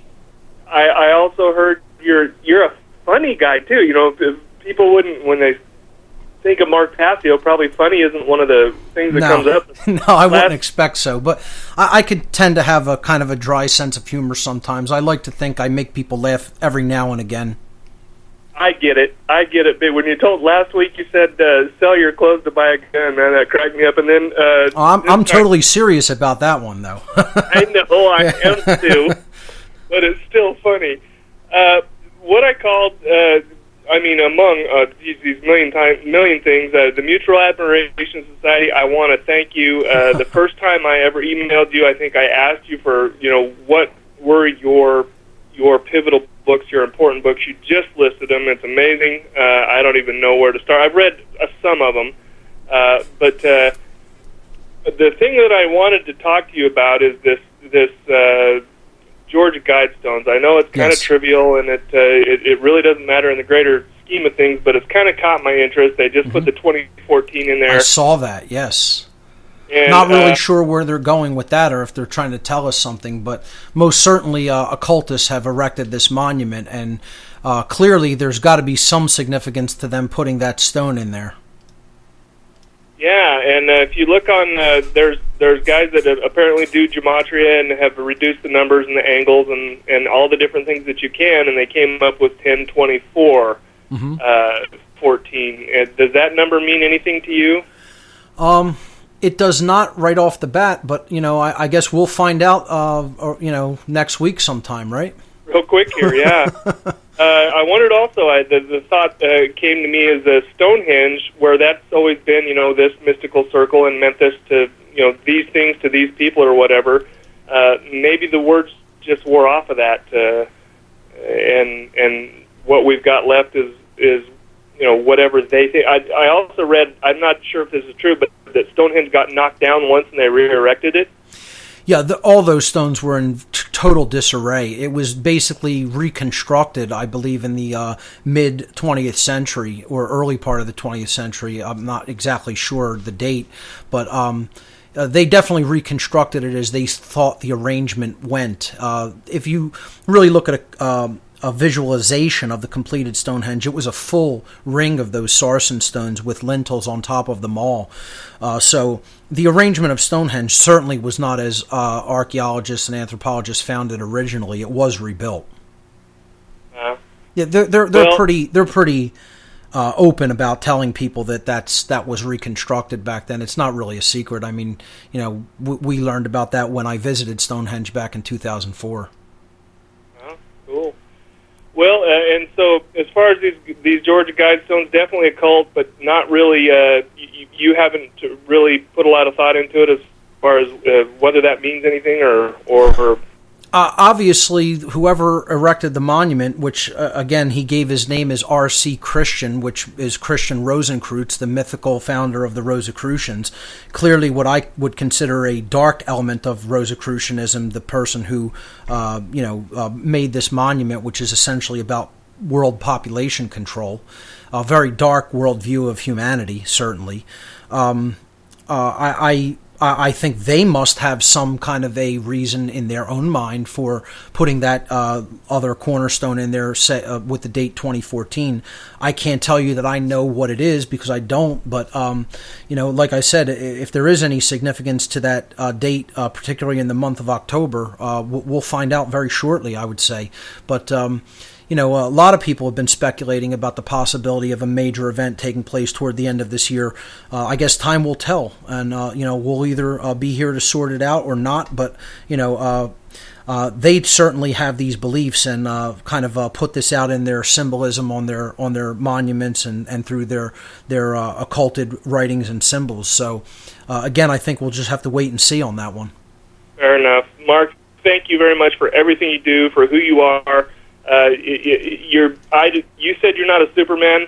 I have my doubts, man. I don't agree with everything you say, but for the work that you do, the things that you put out there, you're amazing. Please continue. I know you will. I will continue. But Ray, believe me, your praise is way beyond. If you really knew me personally and saw what I deal with, I'm just like you, man. It's just we got to just stick together and do this if we want to get this work done. That's all it's really about.